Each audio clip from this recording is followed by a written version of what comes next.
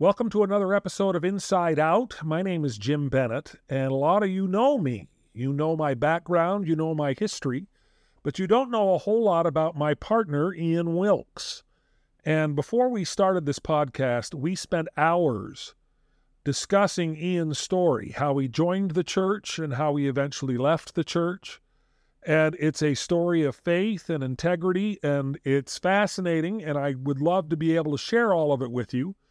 And I thought that at this point, it might be wise for us to give you the beginnings of that story. So that's what we're going to spend this hour doing, is essentially introducing you to Ian Wilks and helping you understand who he is and where he's coming from. Ian, people listening to you can tell that you're not from the United States, but you don't sound like you're from Canada either. We live in Canada. We've been here for about 16 years, but we're from the UK originally, from the north of UK. My UK friends think I sound like I've got a bit of a Canadian twang. My Canadian friends say, no, you're definitely British still. So yeah, we're from UK, moved here, great life. Well, I met you in the UK when we were both serving as missionaries in the Scotland-Edinburgh mission. And my understanding is that a lot of English missionaries feel that when they're called to Scotland, it's a bit like a Utah missionary being called to Idaho, that you're just being called to your own backyard. And they're very disappointed by that. Were you disappointed when you saw Scotland on your mission letter? I wasn't disappointed. I know others who were called to the same country were, but I wasn't. There were 7 of us in the ward who got our calls at the same time. I think I was the only one that was called into the British Isles. I'm in the north of England. My mission, in the mission area where I went to the stake in the ward there, connects to the boundary of the mission. So it's only Scotland mission is only 120 miles away. It's like going from Salt Lake to, I don't know, Provo, maybe Spanish Fork, 100 miles away, right? So not even Idaho. But for me, going to Scotland was a fantastic experience, and I wasn't disappointed at all. And others went California and Philippines, and I was good. I was good with going to Scotland. Well, I can bear testimony that you were an outstanding missionary. You were a bit of an intimidating missionary, too, to some degree. I was intimidated by the fact that every time we drove anywhere near a pheasant, you wanted to drive the car over the pheasant in order to be able to bring the roadkill into the car and eat it for dinner. That actually happened, did it not? It did happen. It wasn't my idea originally, but I got the idea from a missionary who's from Utah originally, who used to hunt and kill pheasants. And we accidentally killed this pheasant on the road. And my companion said, look, we can take it home and cook it, eat it. I said, okay, you know what you're doing. And I was excited. Oh, this is great. Pheasant is kind of a great, great dish. And so we took it home and we put the bird in the back of the car. However, it wasn't quite dead. About 10 minutes into the journey, traveling back to the flat there, the apartment, the bird came alive somehow and started flying around the car. I was driving at the time, and terrifying experience. This thing was making such a noise, flying around the inside of the car. And it was quite a shock. So we had to stop, and the other people were looking on, and other vehicles were looking on, wondering what the heck's going on, this bird flying around the car. But we stopped, and my companion, who was a trained pheasant killer, got the bird and made sure second time around the bird was dead. So we took it back and skinned it and cleaned it and we ate it, and it tasted absolutely delicious. It was one of the best meals on the mission I've ever had. Oh, that is a great story. Yes. I just remember I was driving with you at one point and we saw a pheasant and you reached out to the wheel and almost tried to take the wheel, and you finally said, there's no reason why that pheasant shouldn't be in this car. Did I say that? Okay, so I'll trust your memory. I don't ever recall eating any roadkill when I was a missionary, so our experience may have been different in that. But I want to back up before that, before your mission, because you have not been a member of the church your entire life. Is that correct? That is correct. Yes, I grew up in a working class coal mining community in the north of England, a place called Castleford, in a small suburb of Castleford called Airedale. A very rough neighbourhood. It was government-funded housing. They call them council estates. You'll be familiar with them, having served in Scotland. And the north of England is no different to Scotland in that sense. And these are brick, government-owned, operated, funded, subsidised houses, quite small. Go back to the 1930s, 1940s, 50s, etc. So these buildings have been around for quite a while. And you had a lot of large families that were assigned or placed into these communities. These are very large communities. They're dotted all across the UK, certainly across north of England. And certain people, if you like, are encouraged or pushed into those communities through often no choice, and that's where they grow up. So these are fairly rough places. Crime's pretty high. The close communities in many ways, or they used to be for sure. And that was the kind of environment that I was raised in. Coal mining, a lot of coal mines at that particular time before Margaret Thatcher shut them down during after the strike that happened in '84. And you were expected to go down the pit, go down the mine. At school there was somebody would come in from the National Coal Board and sit down with you, and you'd have a conversation about which pit you were going to go down. A lot of my friends went down the mine. It was coal mining. Collieries everywhere in that part of the world. So again, working class. It was tough, a tough neighborhood, but great community spirit back then. And so that was the kind of environment that I was, that I was born and raised in. Did you expect to spend your entire career and essentially your entire life working in a mine? I didn't. No, I was one of the few that wanted to go to college. So I remember sitting down with a careers advisor teacher. Her name was Miss Priest. I won't forget her. And I had these aspirations of going to college. I wanted to go to college, and I wanted to get eventually a degree. And within minutes, Miss Priest quickly dashed those hopes and made it very clear that nobody in my part of the community, or certainly in our street, and we lived on one of the most difficult, most notorious streets in Airedale, rough end of the rough part of the community. But she said nobody had gone to college in your family or in your neighborhood, and my expectations were unrealistic. I was setting my goals too high. My aspirations weren't down to earth, etc. And she strongly recommended that I meet with what they called NCB, National Coal Board. These were managers that would come into the school and interview the kids and try to put a plan together to get them down the pit, when they were 16. You leave school at the age of 16 in the UK. So after that meeting with Miss Priest, I remember walking home from school feeling pretty devastated, pretty upset. I was quite emotional. But something in me didn't accept that. And something in me stirred something stirred within me that I felt I could do something different with my life, be something different, do something different. Not that there's nothing wrong with going down the pit or the mine, that was fine, but I wanted to move more towards private enterprise. And what was interesting, Jim, is at that time, if we know our history of that part of the world, there was a big conflict, a big showdown, political showdown between Margaret Thatcher and the unions at that particular time. She was trying to introduce private sector into the industry, trying to close the coal mines, the pits, etc. I was the whole community was Labour. They were opposed to conservative Margaret Thatcher's policies, etc. Everybody in my entire neighbourhood was Labour and pro mines, pro pit, and keeping them open and keeping them running. I was one of the few that privately thought and felt that the private sector had a role to play in energy, etc. I couldn't.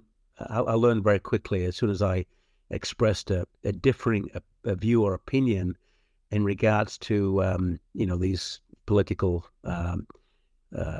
positions and policies that the different governments had in that neighbourhood, that I was shot down and actually told directly, ordered directly, never to even think like a private enterprise individual that you labor, you'll vote So labor. you were a closet Thatcherite? I was. I mean, there's certain policies of hers that I don't accept or agree with, but there's certain other things like private enterprise, investment, and very much some of those principles have steered my business and investment career going forward. But in that neighborhood at that time, and it's still the same now, I believe, they all voted Labour, and you couldn't even express a different opinion other than what the Labour Party position was at that time. When I tried to do that around the dinner table, it was I was shot down pretty harshly. So I kept my views on what was going on at that time, quite close to myself, and didn't share those views.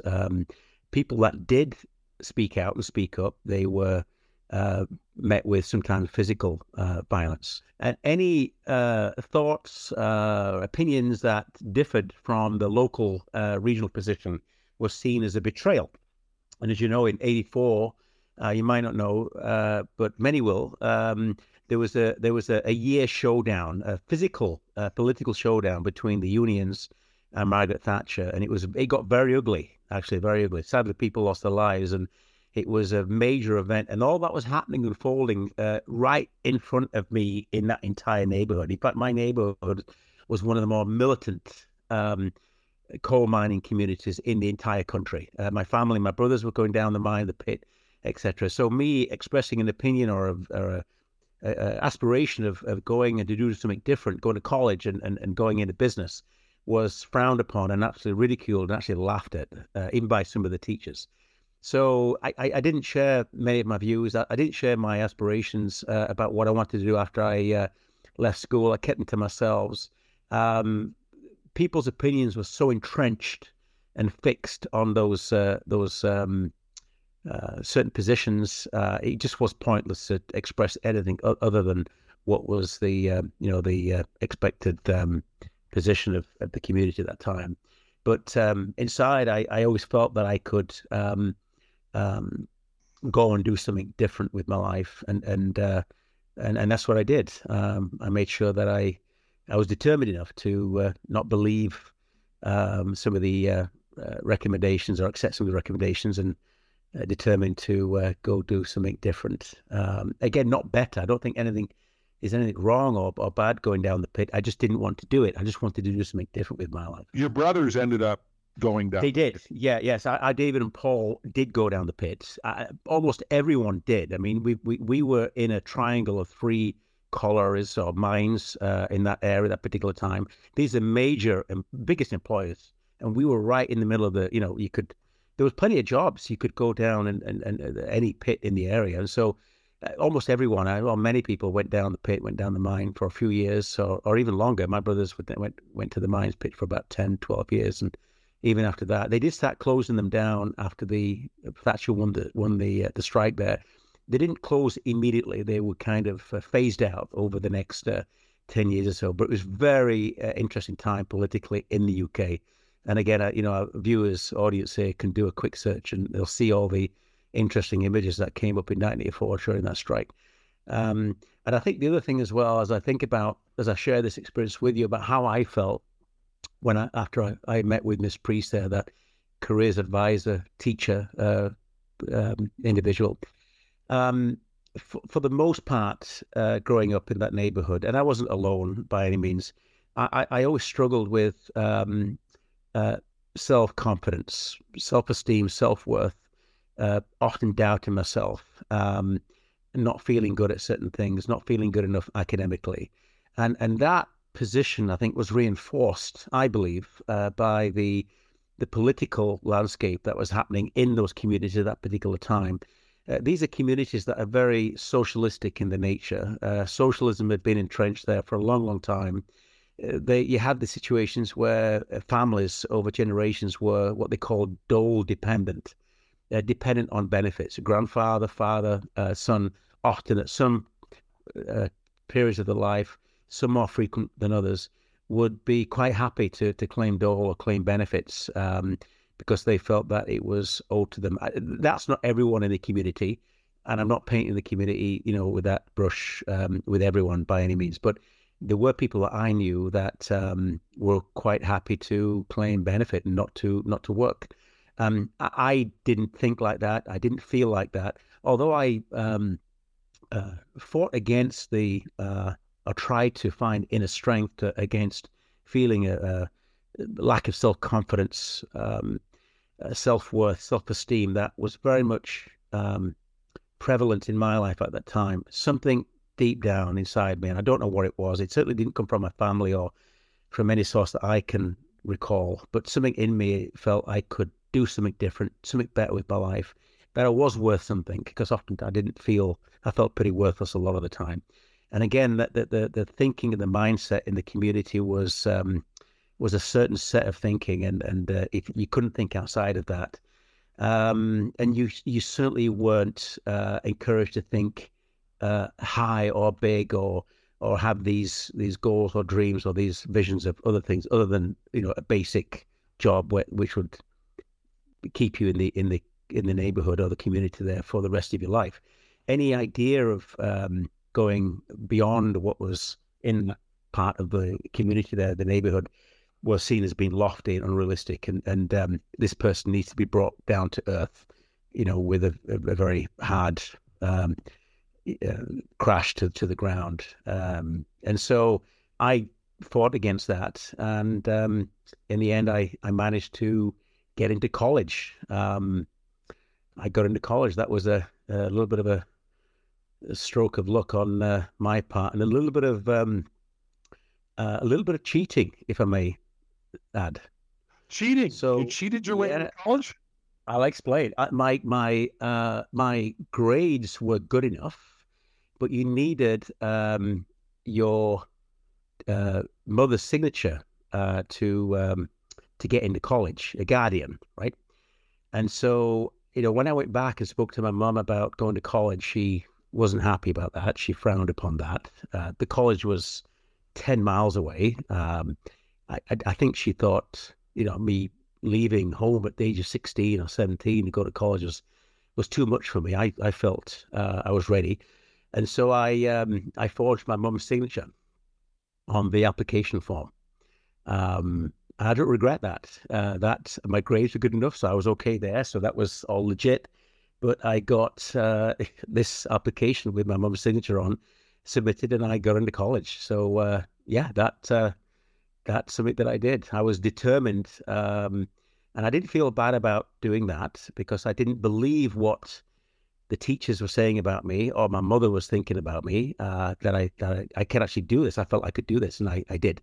So I don't regret that decision, and I actually it was an important pivotal point going forward in terms of my education, and going to the college 10 miles away was actually getting me out of that particular community. I was able to get out of that situation, move away, and go to college in a probably 10, 15 miles away. It's a very different environment in many ways. Very, very cool. So this is about the same time frame then when the church sort of makes an appearance in your life. Is that right? It is. It is at the same time. Again, just to highlight that throughout my life in that neighborhood, and I wasn't alone, a lot of kids struggled with self-doubt, self-esteem, personal worth, worried about the future, what they're going to do when they leave school. This wasn't just unique to me. But at the time, because my family was incredibly dysfunctional, any questions or concerns I had, or any feelings or thoughts I had about my life, or problems I had in my life at the time, or doubts, I had no one to go to. There's nobody in my family that I could sit down with or talk to. My mum was a single parent mum. We had 5 boys, lived in a council estate. She didn't work. We lived on government subsidized funding, benefits essentially. And we were raised with very, very little growing up. The family was dysfunctional. We'd lost one of my brothers in a motorbike accident, which actually caused more divisions. Didn't bring us close together. It pulled us apart, actually, rather than bring us together as a family. So the family dynamics were incredibly dysfunctional. you couldn't share feelings and thoughts. That was seen as a weakness. There's an element of this British stiff upper lip that came through in the parental approach, if you like, of my mother. She came from an at the time of the Second World War and post-war, very strict, conservative in some ways in terms of not sharing feelings or thoughts. It was not done. That was seen as a weakness. And there was I wasn't close enough to any friends to share any feelings or thoughts, or certainly no family members to talk about anything, frankly, other than just general stuff. And so, at my life at that particular time, I was I look back, I was quite vulnerable. I had lots of questions, very few answers, little direction, no support or help from anyone in the family. I remember, going to school and coming back with homework and needing help, and asked my brothers or my mother for help, and either they didn't have time, or they weren't available. They were off doing things themselves, and there was no one really to turn to for help with homework or even talking about anything. And so, I struggled through all of that and felt quite vulnerable. I look back now, and I was very looking for something. I was lost on a very, very personal level. I had lots of questions and lots of doubts, and so all these things that were happening in my life at that time were me trying to find myself, trying to search for a direction and a purpose and meaning to my life.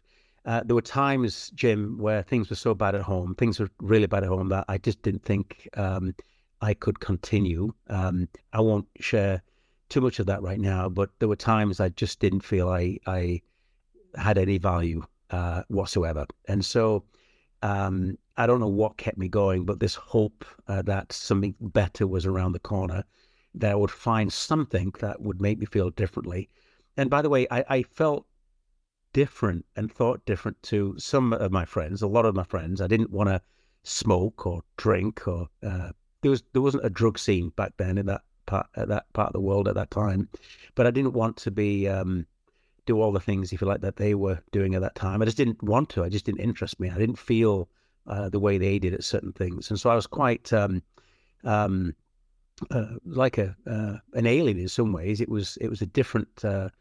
I'd been born at the wrong time, at the wrong place, because I had different views on so many things.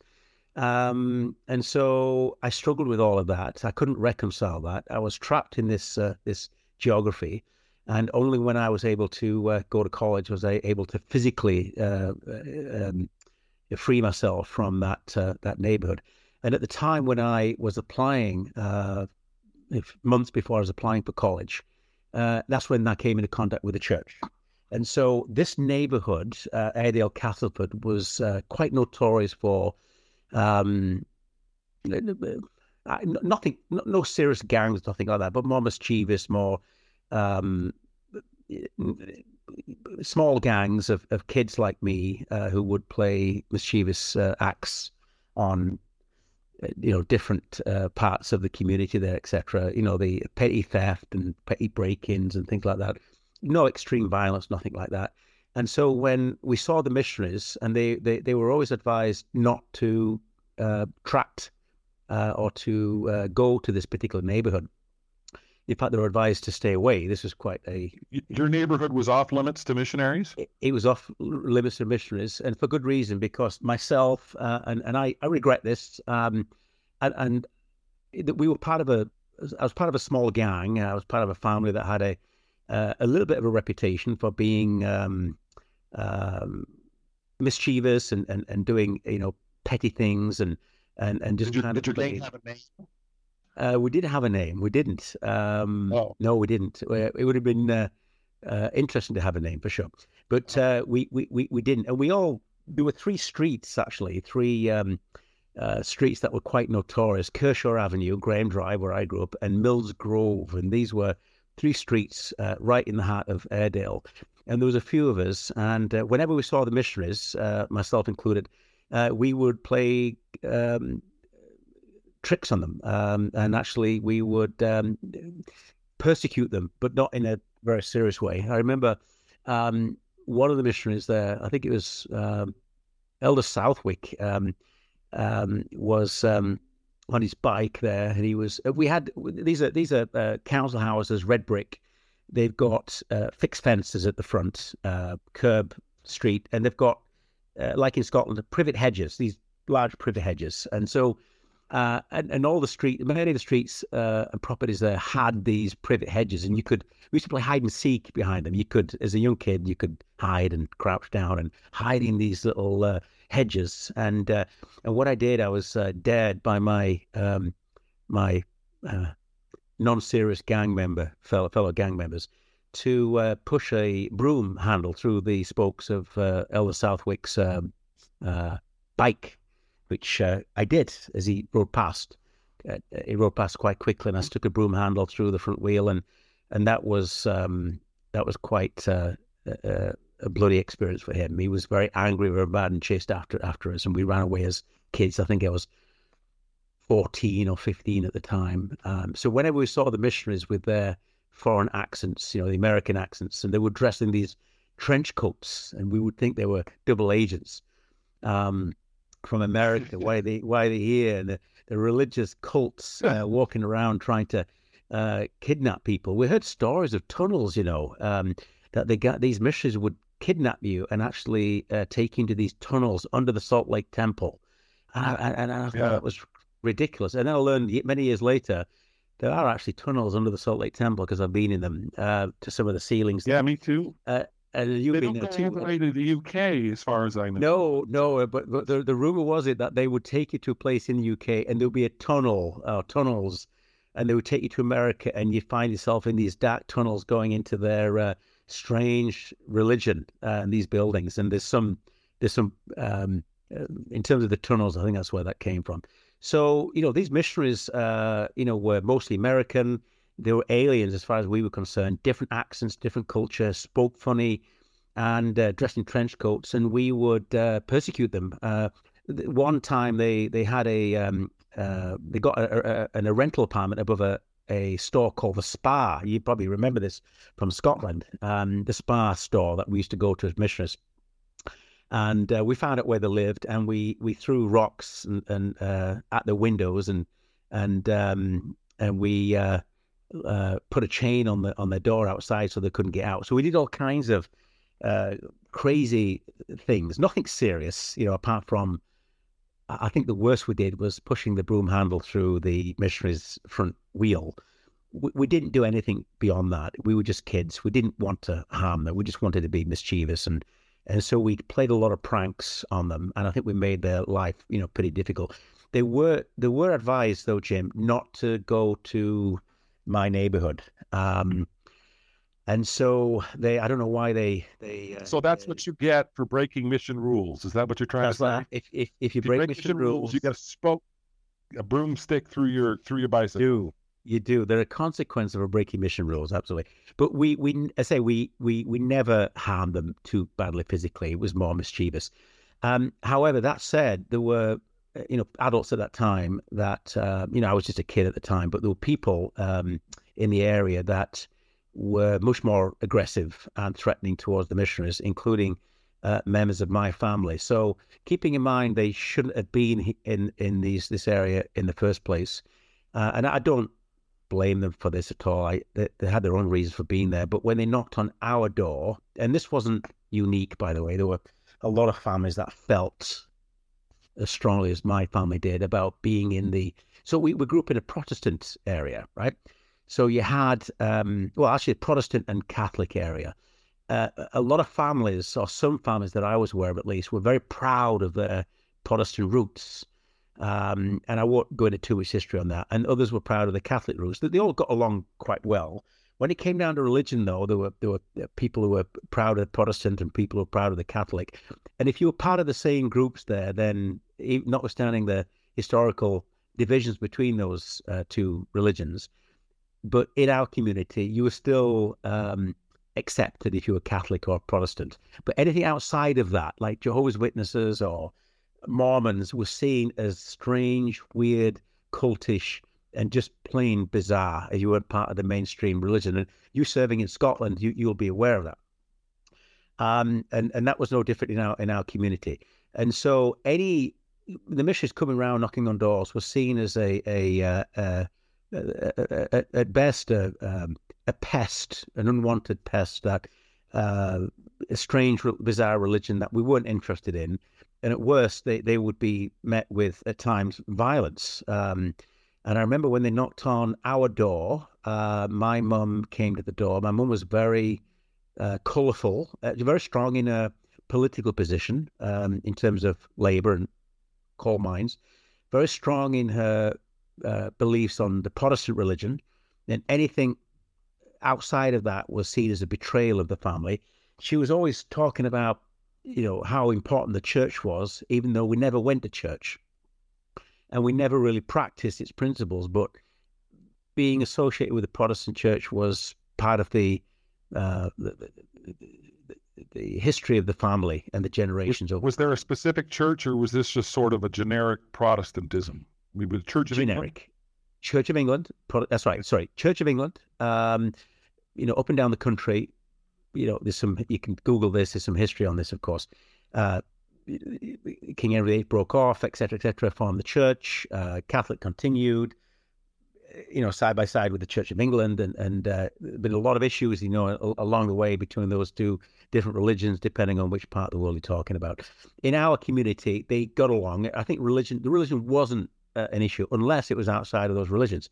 So when the missionaries came to knocking on our door, I think I was 15 at the time. So, I'd seen the missionaries on and off over a number of years growing up. You'd see them now and again. And then when they came knocking on the door, my mum came to the door and basically chewed them out for coming. You shouldn't be here. You're a cult. You've got, you talked about these tunnels, kidnap, more than one wife. In fact, Jim, quite extraordinary. My mum, and there's an interesting connection, I think, to this, to other conversations that we might have. My mum seemed to have a bit of a grasp somehow, for some reason, on what is now a very different narrative that we have with the church. With all the new information that we've learned about the history of the church, the doctrine, the policies, certainly the history about Joseph Smith being a polygamist, etc., which is something that until only a few years ago I didn't accept or believe. My mum seemed to have, aside from some of the strange, bizarre rumors she'd heard about tunnels and other things, but there were some things that she seemed to have a pretty good knowledge on, that she'd read from a library somewhere. She was great. My mum was a historian. She loved history, in particular religious history. And I think in her research, she'd come across different religious factions as it related to Church of England, Methodist and beyond. And I think she'd found in a library somewhere some information about Joseph Smith, unbeknown to me at that time. And I was only 15 at this time when the missionaries came around. So the missionaries knocked at the door. My mum was very reactive and very aggressive, and warned them actually that if they come back to the house again, that they wouldn't be met with such kindness. And my mum was absolutely brutal when it came to a very feisty lady and a fighter, physical. She grew up as a bit of a tomboy, and she would, she was 12, 15 when the war was going on there, Second World War, and she grew up throughout the entire neighborhood, and the war sirens going off, and she had a bunker, they had this military bunker at the end of the street there that all went down, bomb shelter essentially. And she grew up in that kind of environment, which is something I hope I never experienced, but quite extraordinary. So a very tough lady, very religious, very focused on her religion, but didn't believe it or practice it. And warned very clearly the missionaries at that time not to come round. And what must have happened is the missionaries will have gone away and will have marked this house where we live, 28 Grange Drive house. That was the address that we grew up in. And should have marked it down as don't visit this house again. However, somebody didn't mark that down. Someone didn't make a note of this, as they should have. And a few months later, they came back, other different missionaries. And as soon as they knocked on the door, and I was inside the house at the time, looking through the window, wondering who this strange accent was at the door, my mum called David, my oldest brother, or second oldest brother, who had left school and was down the pit, a tough guy. I think it was David or Paul, I can't remember. And my older brothers, and they came down, and I think my mum woke them up. They were on shifts, and they were really pissed that they had been woken up.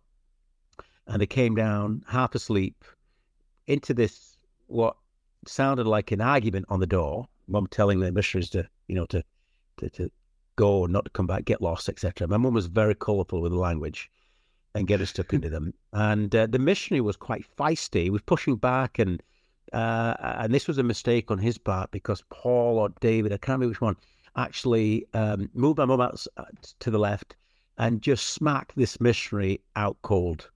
The missionary, missionary fell back, landed in the front yard, out cold for a few seconds until he came to.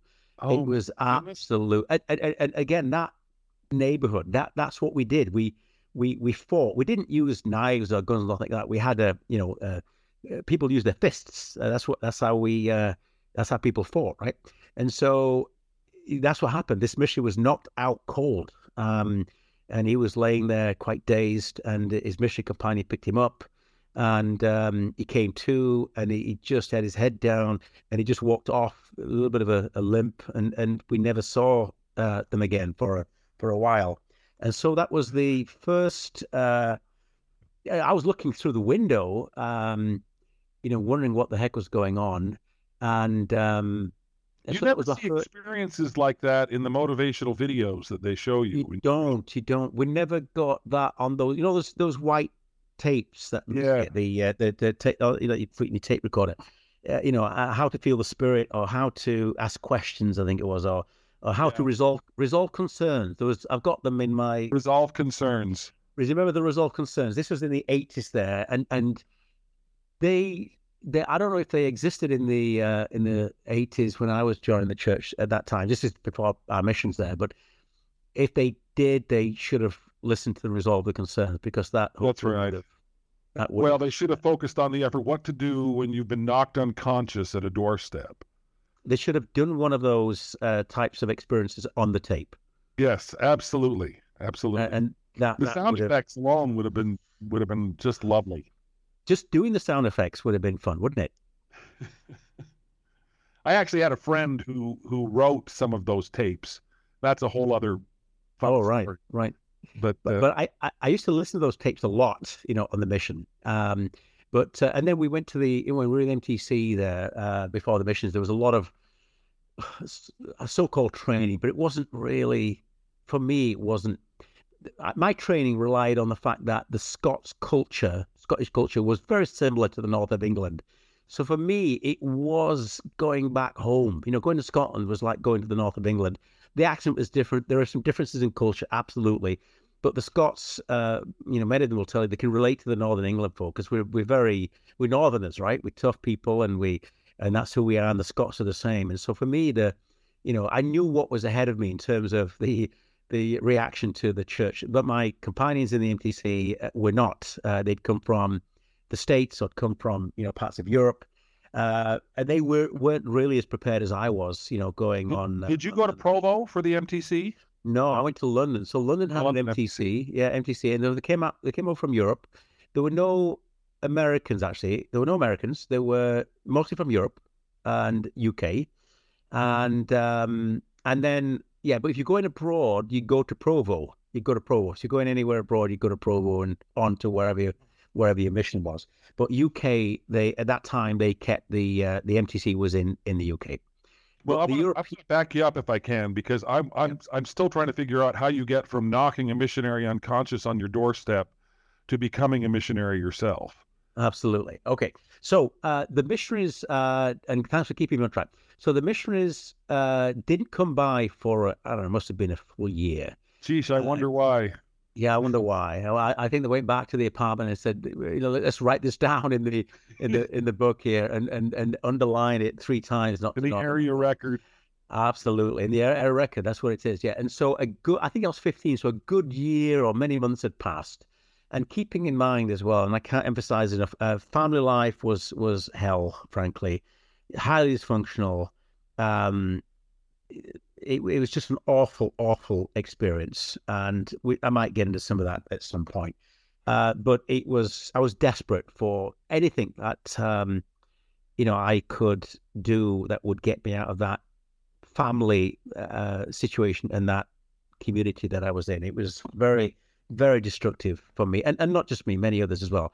Anyway, a year on, maybe 9 months later, there was I should mention, by the way, there was as an important point. This I should have mentioned earlier, but there was an active member who lived on our street. Okay, she kept herself to herself. She had 2 daughters, much younger than me. And we knew her. She's quite friendly. We heard she was part of the church, but she didn't talk about it, I think, through fear of how the community might react, to be fair to her. But we knew she was connected because we also saw the missionaries would call on them quite frequently. And I learned later that they were members of the church. Anyway, a few months after that doorstep missionary challenge, resolving concern challenge. Yes. That's a delicate way to put it. That's a delicate way to put it, for sure. Yeah. This sister, lovely lady, was having what they called, strange at the time, a family home evening. And they'd invited a girl. There's always a girl. It's always a girl, yes. Always a girl. They'd invited a girl who I fancied. There was a girl on the next street who had somehow made a connection with the missionaries. I think actually another part, not on those streets, but further away. And this sister who lived down from where we lived was having this family evening event. She'd invited the missionaries, and this girl had invited me. Well, I liked this girl very much, and so I went to my mother, and I said, "Look, there's this thing going on, and there's this event happening, and this girl's going." And I was quite openly with my family. I didn't keep secrets. I think I was the only one that didn't keep secrets. And my mum was very, no, you cannot, you must not go there. She's a member. My mum had more knowledge about this lady than I did. She's a member of that cult. The missions go there from time to time, etc., etc. You shouldn't go there.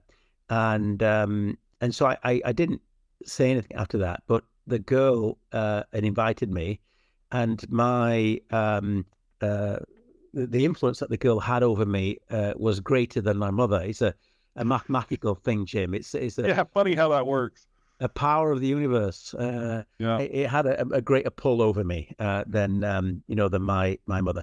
Anyway, I said, okay, I won't go, but I did. And so I went, and they had this. The missionaries were there, and by the way, as soon as they saw me, when I went into the house, we had to introduce ourselves, and I said, "Oh, I'm Ian Wilks," and one of them has said, "Are you part of the Wilks family?" And I said, "Yeah," and they went, "Up on Graham Drive?" I said, "Yeah," and he went, "Okay, you okay being here?" And I said, "Sure.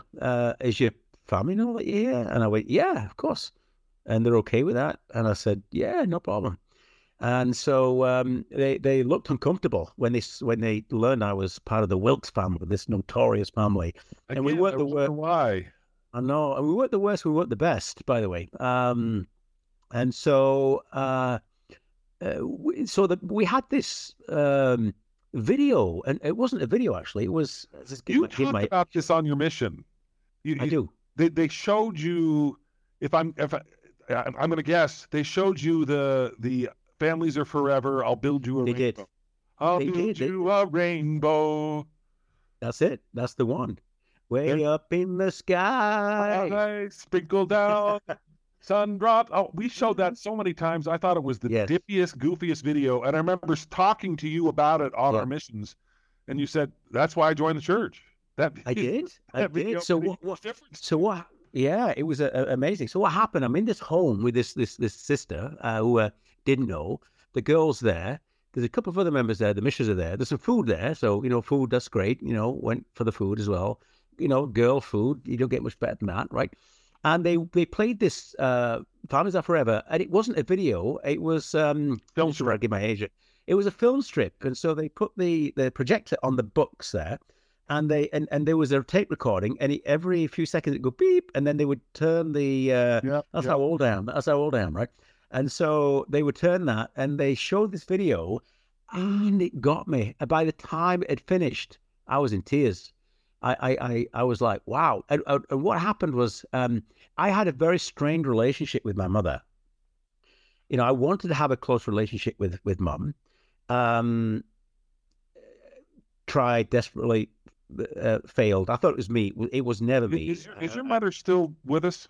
No, she passed away. There's an interesting story what happened there, actually. A very powerful experience I had with her just before she passed away. I had something happened where I learned that she wasn't going to be with us, and the feelings wouldn't leave me, and I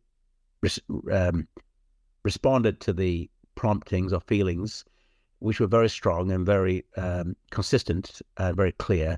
And thank goodness I did. And that's another quite an extraordinary experience. And so I'm in this house. They're showing this video. The girl has got my interest for the first few minutes, and then I get involved in the video. And as you know, the story there depicts this relationship with his mum, and his mum passes away, and there's tears and the sound. I mean, this technique of imagery and sound, and the tactics and the skill and strategy for associating imagery with sound and emotions, which is very, very smart way that different organizations do these days, including the church, by the way, not just the church, but other organizations. For me, that I took it hook, line, and sinker. I watched this video, was quite emotional, tried to hold the tears back. My eyes were watery. I didn't cry or bawl my eyes out, but I was quite emotional. Missionaries could see this. The girl could see that she was in tears. She looked across and smiled at me, and I remember that. And it was quite an emotional experience for me. And I think for me, what resonated with me was that's the first time I've been able to have that experience with other people who I didn't really know that well. Any such experiences happened on a very personal level. I didn't share my emotions, or any tears that I had shared, or any emotions that I experienced was all done in private. You don't do such things in front of your family or your friends, obviously, because that's a weakness. But there I was, quite emotional, with these people who I hardly knew. And the missions then moved into a discussion. They called it the Holy Ghost Dialogue. And you might recall that, because I think we had that in Scotland when you and I were serving in Scotland. There was a Holy Ghost Dialogue. It was a yellow card that you'd have taped into the missionary discussions before the first discussion there. And it was called the Holy Ghost Dialogue. And essentially that's what they did. That they went into this conversation about what we'd just seen. Very clever, actually, very smart, and very genuine. They seemed the missionaries were very genuine, very sincere. That came through very strongly. You could tell that they believed, what they were going to teach me. And they said that, what they taught us what the video was about, the principles of eternal life, eternal family, being with people that love you and accept you, that value you, and keeping in mind what I said earlier, Jim, that these words, these feelings really resonated with me. There I am as lost guy, so much doubt, so much fear, low self-esteem. I can't begin to tell you how worthless I felt at times. And there I was in a group of with a group of people I didn't know, talking about things that I'd never discussed or felt before, They then said to me, that really struck me. They said that these feelings that I'd felt and that we'd all felt were in actual fact the Holy Ghost, and that this was a message from God to come into His fold. That they'd been searching for me and others who were in that room at that time. I think there were 3 investigators. They testified in the name of Jesus Christ that they had been sent to this part of the world at this time to seek those who were looking for truth and looking for meaning and purpose and looking for value and looking for acceptance. And I was listening and I'm like, that's me. That's everything they said is me. There wasn't one thing they didn't say that wasn't me. One thing that they didn't say that was me. And so it just resonated with me so strongly. And I felt for the first time that I'd found some sense of purpose. It was a hope. It was a hope that what they were saying was true and real. Even though the whole experience, I didn't fully understand what was going on at the time. It was very emotional. But it was just a light, if you like, at the end of the tunnel. And boy, did I need that at that time. I can't stress enough how lost I was. And so they said, this is the Holy Ghost. Lord's been looking for you. You are invited to take up the discussions, etc., etc. And if you do and you follow these principles, your life will be transformed. All the things that you've ever hoped and dreamed for can be yours. You can get yourself out of the situation that you're in, find solutions to your problems, find meaning and purpose and value. And my gosh, that just really hit me in a very significant way. And so, we stayed a little bit longer. We had this discussion. They asked me about how I felt, and I didn't answer. I think what I was feeling was written all over my face, really. They knew I'd felt something, and I did, but I didn't talk about it. I listened to what they were saying. I think when they asked me how did I feel, I said I felt really good. I mean, that was the best I could do at that time in terms of sharing my emotions. But I left that meeting, that gathering, feeling very, very different. And actually, something happened there that I was trying to figure out what happened, trying to explain to myself what on earth just happened just then. And I walked back on like cloud 9 back to that, where I lived up the road there. That's not before I had a chat with a girl and arranged to have a date with a girl. By the way, you covered all your bases. I covered all my bases. Yeah, I ate some food. Was she a member of the church, or was she also? No, she was investigating. Yeah, so the missionaries had found her through tracking on another street. Maybe a few blocks away, and she'd come to this house, which is close to where I live. I'm sure more details will come to light as I think about this experience, but it was a very profound experience for me personally. And I walked home, I felt very different. I felt I'd found something, and I was on cloud 9, and I walked back, and I went through the door of my home, and I had forgotten in that moment the risks of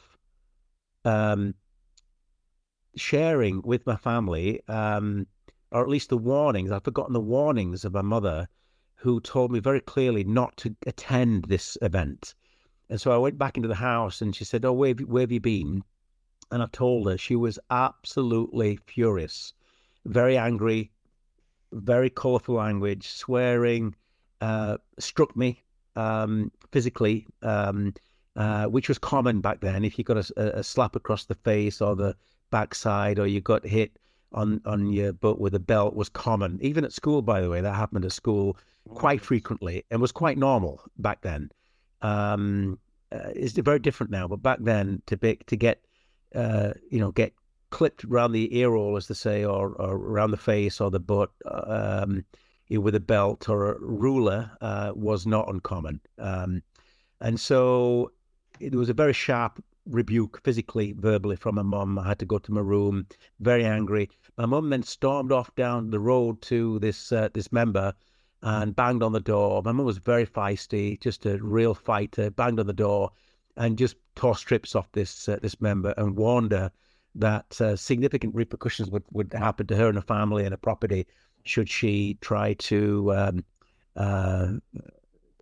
proselytize me into the church. So that happened I went from this feeling of euphoria and on cloud nine to being brought down to earth very, very bluntly and very directly, crashed onto the ground there. It reminded actually that,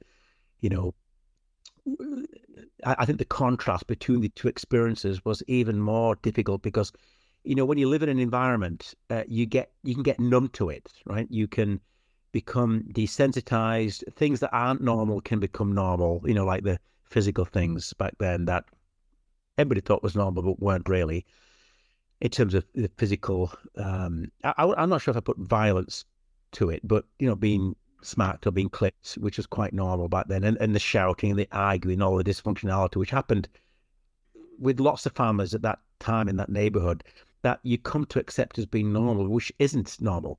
And so going from that very profound experience back to reality was quite a shock. Anyway, so just moving forward here. So basically what happened, as I thought about the experience on the nighttime, I couldn't not think about how this experience made me feel. I thought about it all the time. I couldn't stop thinking about it. And I longed, Jim, to have that feeling of value again, which I didn't have anymore at the house. And so I sought it out. I went to knock on the neighbor's door. She said, "Ian, you cannot be here. I've been warned by your family, you can't be here. If you want to learn about the church, you must contact the missionaries directly. Here's where they live." And so that's what I did. I was so desperate to feel that sense of belonging that I'd felt before, that it's the thing that completely consumed me. And so I went to the spa, the flat above the spa store, the one whose window I'd put through months before, perhaps, or a year before. And I knocked on the door, and the missionaries came to the door, and they're quite shocked. And I said, I'd like to learn more. I want to learn more. And they said, "Well, okay, you need to get permission from your mother," because I was 15, 16 at the time. And I said, "That's not going to happen." She says, "Well, we'll speak to our mission president." Anyway, they got permission to teach me, but I couldn't be taught anywhere near where I lived. I actually went, I don't know, maybe 3 miles away, and I was taught in a place called Ferry Fryston, probably 2 miles away, quite a bit away from where I lived, in this other member's home. And the missionaries would teach me secretly the discussions, and they took me through all the 6 discussions all the way through. So you're saying you were taught by the missionaries without the permission of your mother? That's correct. Missionaries told you needed to get permission from your mother, and you said that's not going to happen, and they taught you anyway. They did. Very cool. I mean, or very scandalous, depending on your point of view there. And what that reminds me, Jim, in life, right, you got all these rules and regulations and everything. In my line of work, I do a lot of regulations and rules, and they're all very, very important. But some things in life need to be bent. If we follow every rule strictly, some of the more draconian rules, if you like, and others will disagree with it, I'm sure. That's fine. But sometimes certain rules need stretching or bending. And I think in this case, and by the way, it's no exaggeration to say that the church, the missionaries, the gospel actually saved me. There were times I just didn't feel I could continue with my own life. There was 3 moments where I was right at the end of my tether, right at the end. And one particular moment that it was so desperate, so unhappy, so sad. And then the missionaries doing what they did, and they loved me, they cared for me, they were genuine, they were sincere. There's no exaggeration to say they saved me from what could have been a very, very awful state. Those very, very dark moments, very black, very dark moments, which no one should go through, especially a young kid should go through that, right? Questioning whether they, want to continue living anymore in a very serious way on one particular occasion. So being taught without permission, is actually, which saved me, is a rule that I would gladly have them break again, frankly. Well, there's a great deal more to this story, but one of the rules I don't want to break is trying to keep these to around an hour. So this is part 1, and we will end up releasing further parts in further episodes. Until then, we will see you next time on Inside Out.